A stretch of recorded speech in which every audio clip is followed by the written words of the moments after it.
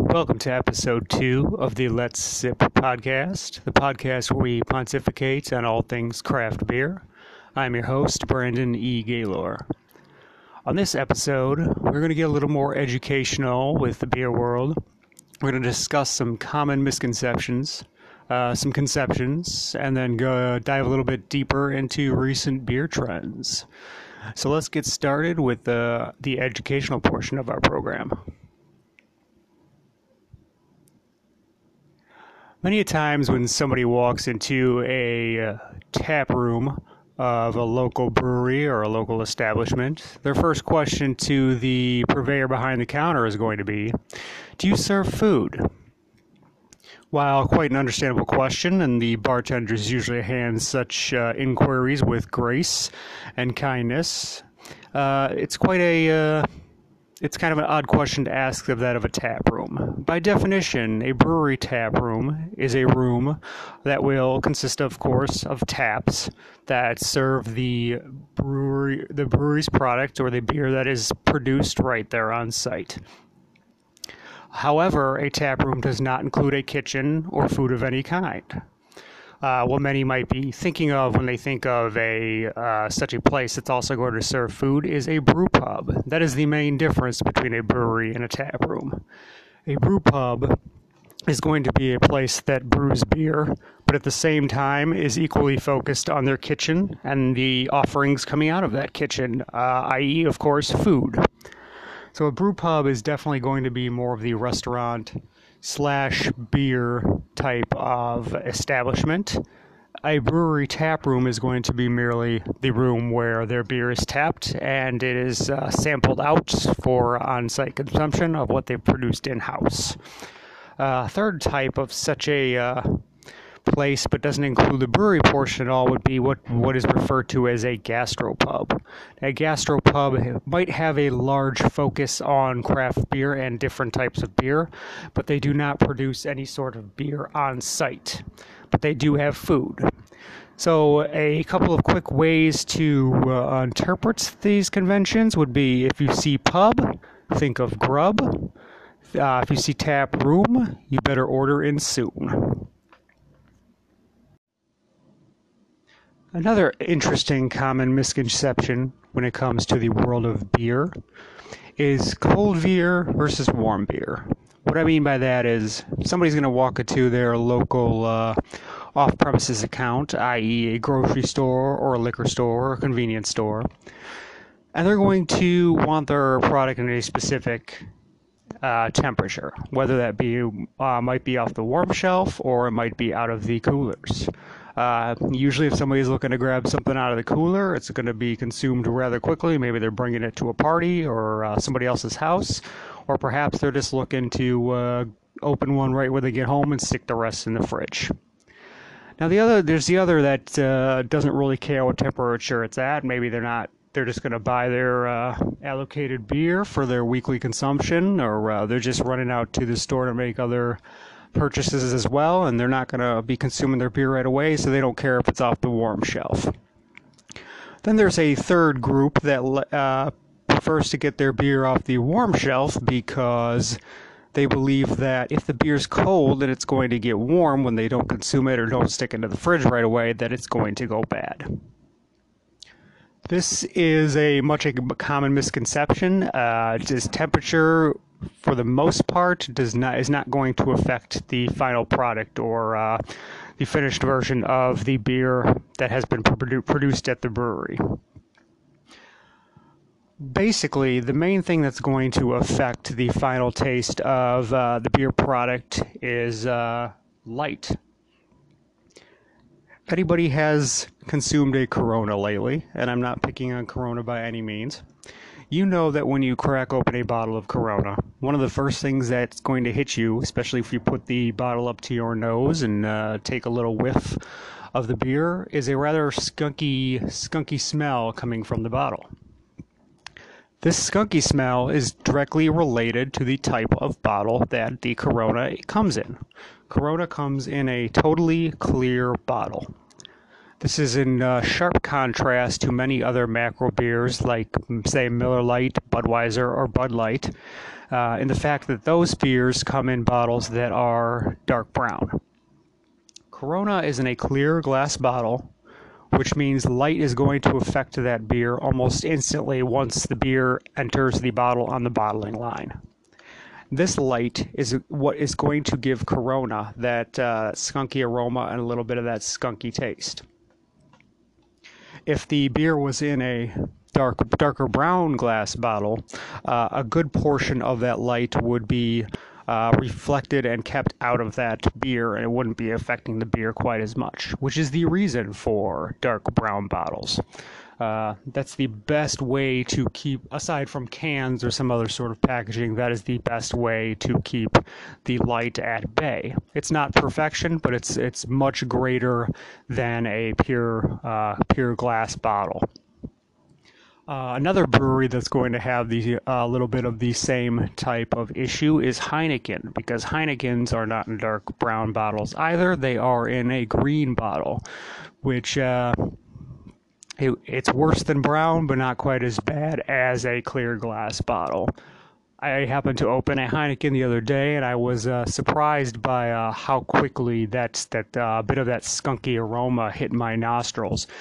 Even when considering I didn't hold the bottle up to my nose, the bottle was probably a good maybe 2 feet away from my nose, but yet I was still able to pick up on that skunky air or skunky aroma leaving the bottle rather quickly. So light is by far our biggest culprit when it comes to the affectation of the final product in our bottles and cans. But the second one that is going to have the most effect is going to be time, of course. And macro lagers can certainly go bad, but it's not often as easy to detect such issues as it is with like a hoppier beer.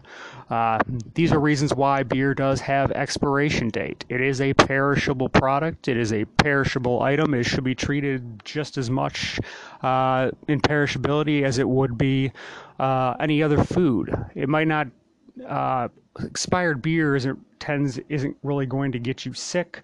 You're not tending to get food poisoning or anything else like that by drinking bad beer. But if you're going to drink beer past its expiration date, there's a good chance it's not going to taste nearly the same as it should when it was first produced. This is especially relevant in hoppy beers where the hop aroma is usually gone, so you're losing all that great aroma. The hoppy bitterness tends to fade, and especially in a pale ale or IPA, you're kind of left with a papery taste once the beer kind of approaches its expiration date. So light and time are two of the biggest influencers when it comes to removing beer from its purest form. So what to make of this issue with temperature and people wanting beer that's cold to remain cold and buying beer warm because they're afraid that the refrigerated beer is going to go warm and go bad? Well, speaking from somebody with experience who has taken beer out of coolers, walked great distances in the hot heat of summer, put them back in the cooler, consumed them again and again, went from warm to cold and warm to cold again with several different types of beer, I can honestly say that this temperature change has had no influence on the final product. People believe that these temperature changes are the things that are affecting the taste of their beer or getting it to be skunky, but this is just not the case. Skunkiness is going to come, of course, like I said, from the light, which is why you're going to definitely notice skunkiness in products such as Corona or Heineken. The only thing that's really going to affect beer that has anything to do with potentially with light is if it's left out at a really hot temperature baking in the sun or something to that effect. The beer was going to get really warm in the hot sun. That might make a difference, but buying a beer out of the fridge from the cooler at your local liquor store and bringing it home and letting it sit in your garage because you have no room in the fridge is not going to affect the taste of the final product. Unless, of course, you leave it out there for 6 months and then the beer is past its expiration date. That might make a difference. If you're still on the fence about this particular discussion, think of it this way. A brewery is going to brew their beer. They're going to produce the wort or the raw mixture of hops and grains and any other adjuncts that might be added to that product. Then they're going to add yeast to it. The beer is going to ferment for about 2 weeks or longer, depending on what the style is. And then it's going to be transferred to a bright tank, where it's either going to be left to settle or it's going to be filtered to produce a crystal clear final product. And in the case of macro beers, often take some of that best stuff that's going to add flavor and distinction to your beer and flush it down the drain. But when these beers are hitting the bright tanks, they're going to be chilled to a pretty cool temperature. It's then either going to be sent to kegs, perhaps to a holding tank to be served, or to a canning or bottling line. This cold beer is then going to be packaged up. It's then going to get warm again. It's going to be sent to a distributor. Oftentimes, the distributor is not going to hold this product in a cooler waiting to be sent out to the store. It's going to be sitting in a warehouse.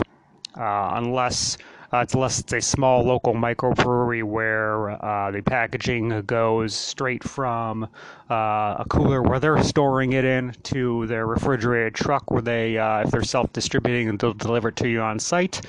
But 90% of the time, it's going to sit in a distributor's warehouse in the heat, and it's then going to be sent to the grocery store or the liquor store where it's going to be brought into the cooler or out on the floor.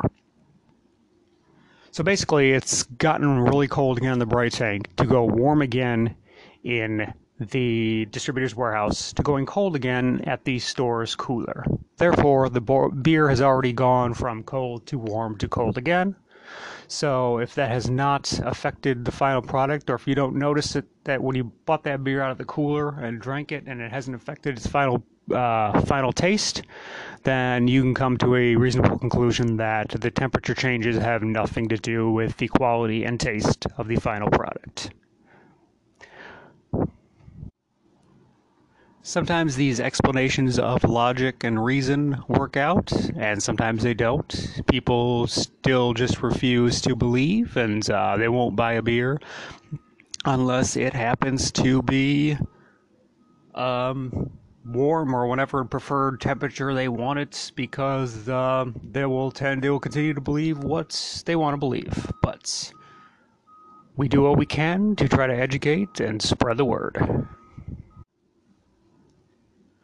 I happen to be local to the Chicago area, and one of the trends that has been ongoing for the past several years is the desire for local beer.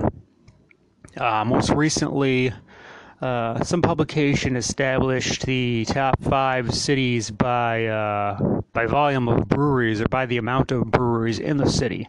And I think Chicago fell at the number 5 slot, behind such cities as Portland, Oregon, Grand Rapids, Michigan, Denver, Colorado.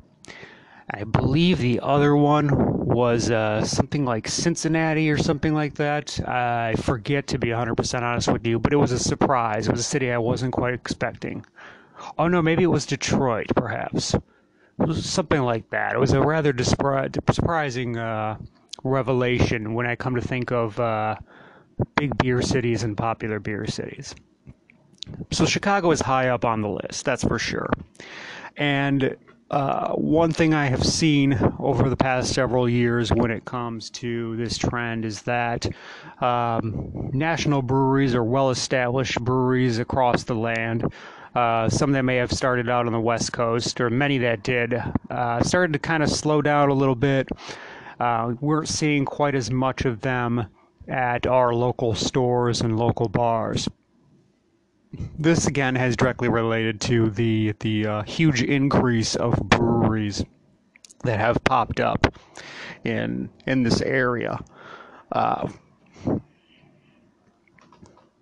in a matter of year, I think Chicago went from like 110 breweries to 150 just within a year's time. So that's 40 new locations popping up in just 12 months.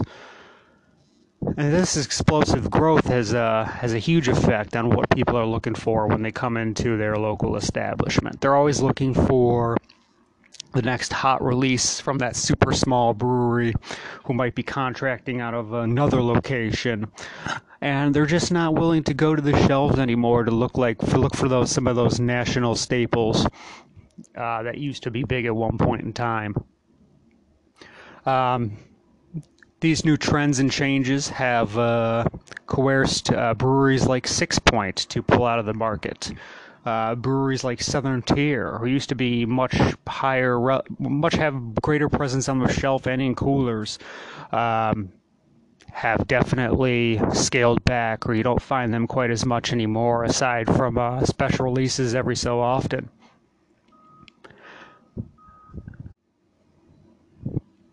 For those working in the beer sales game, these have provided challenges of their own. When you have plenty of beer that you can order in but won't sell, but then you have the really hot stuff, which you just can't get enough of and will fly off your shelves. Watching this trend develop over the past several years has been interesting, especially with the increase of breweries from across the country who want to expand out to the Chicago location or the Chicago area, increasing their distribution footprint. In these times, it's proven to be quite a challenge as much as it has been an opportunity. A few years ago, we saw the likes of Shorts and Odd Side Ales come into the market. While these two particular establishments have seemed to hold on okay, the hype and prestige that has surrounded it at the onset of their new Chicago venture has kind of slowly died out. They are not the only two recent entries in the Chicago market to experience such a roller coaster ride. Recent new entries such as Perrin, Odell, and even Cigar City have experienced a little bit of adjustment as they settled into the market. For a while, everybody was loving the fact that Cigar City's High Lie IPA was now available in Chicagoland, but it wore off rather quickly. People hyped Sun King for finally entering the Earth's Chicago market, only to stifle yawns weeks later, and now you're hard-pressed to find Sun King beer on the shelves of the biggest craft beer bars or biggest beer stores in the city. There's recently been rumors that even Wicked Weed had been potentially looking for a Chicago sales rep at a potential entry into the market. While this isn't entirely surprising, considering Wicked Weed was acquired by AB InBev, the conglomerate that owns the Anheuser-Busch line of products, among craft breweries such as Goose Island, Elysian, and Breckenridge. But this still comes as a shock, considering I feel like it's just the wrong time to be pushing into the Chicagoland market.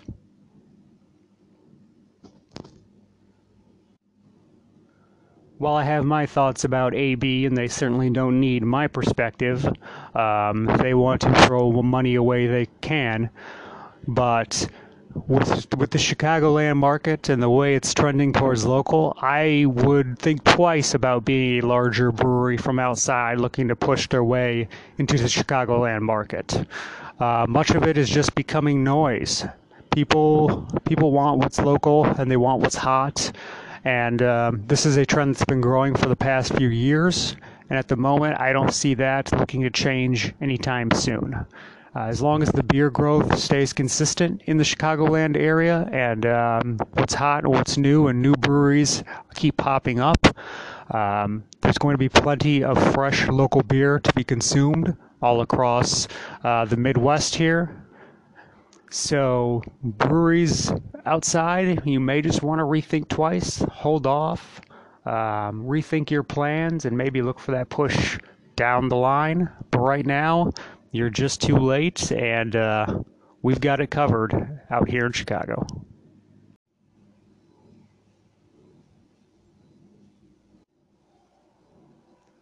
Well, while I certainly just at least, well, I couldn't say heralded, but described the prevalence of local beer in the Chicagoland area, I still don't forget that there are many great breweries that are producing some fine beer that you can get in Chicagoland, but may not specifically be in the Chicagoland market.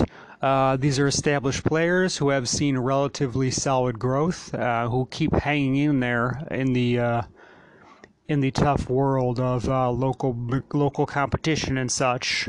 And these are breweries that I'm always going to seek out when they produce a new beer, and I pretty much guarantee that I'm going to spend some money anytime they push out a new beer.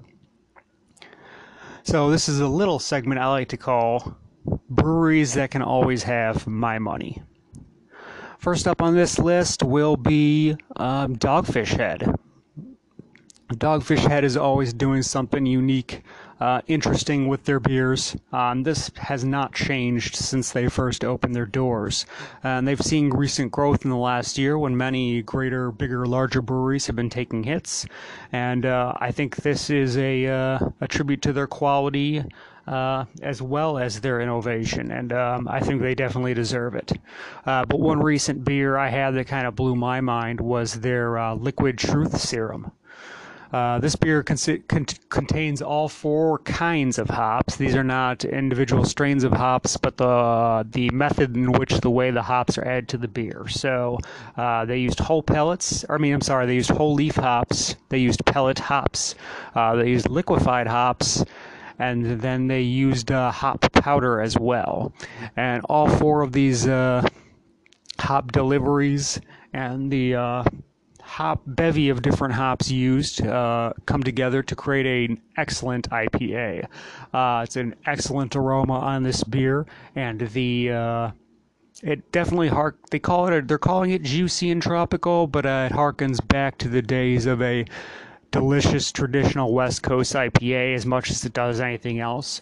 Kind of reminded me of a Green Flash IPA. Rest in peace, Green Flash. And it was just a great, delicious beer. So having to get to try that again and was exceptional. And it just reminded me of the quality stuff that Dogfish Head is putting forth. Another brewery that can always have my money is Lagunitas, well, at least for the time being. Lagunitas notoriously sold out to Heineken as well, so they are not traditionally a independent craft brewer, but at the moment they are still kind of allowed to operate independently. They haven't seen much influence from their corporate partner as of yet. They can kind of do their own thing, and their beer is still being produced at their own facilities. Like you're not seeing a Lagunitas IPA being brewed out of a Heineken brewery. And recently, Lagunitas has been putting out some solid one-hitters or solid seasonals. I did not get to try the Cherry Jane before it sold out, but that beer sold out like hotcakes, and I heard great things about it. They're now on a collaboration with Shorts called Passion Grass, and their most recent IPA, and one coming in 12 packs and soon to be 6 packs, was the Super Cluster, which was a delicious Citra IPA. And they seem to be out of stock at the moment, which isn't surprising considering that was an extremely tasty beer, and I'm looking forward to revisiting that as soon as the product comes back around. So Lagunitas is always usually doing something very tasty. I love the way of their IPAs, and I'll always be going back to them anytime they release something new. As far as large breweries go, Stone Brewing has always been high up on the list in brewery size, but they're still doing big things. They're still independently produced, and they kind of pioneered the 90-day shelf life on the majority of their packaged beers one that has kind of been emulated now by the likes of Surly, and even some other breweries are popping up to at least a 120-day shelf life on the majority of their products. But Stone set this bar very high to get the most drinkability out of their beers, especially all their hoppy stuff coming down the line. And so I'm always looking to try anything new they're coming out with. Even with their newer IPAs, like a couple of the latest were the Exalted IPA and the Fear Movie Lions, both of which featured the Locale hop, which I don't know if I'm quite a fan of. That's Lokal. But they're always doing something interesting. They're always looking to produce something tasty and a switch up on just their classic IPAs. So for a company that's done that many different IPAs and been around that long, they're always looking to do something unique, fresh, and offer a different taste profile in each of their beers. So anytime they're coming out with something new, I'm always looking to try. And the recent change from their Woot Stout to Bombers to a 6-pack of 12-ounce bottles was an amazing way to go. The 6-pack is a much greater value, even though it's priced at $16.99, but that's opposed to like $9 or $10 for the Bomber.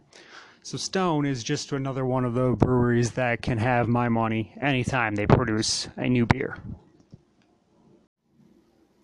On that note, that'll bring us to the end of this week's episode. Thank you for listening. Keep on drinking, and we'll drink with you next time. Bye-bye.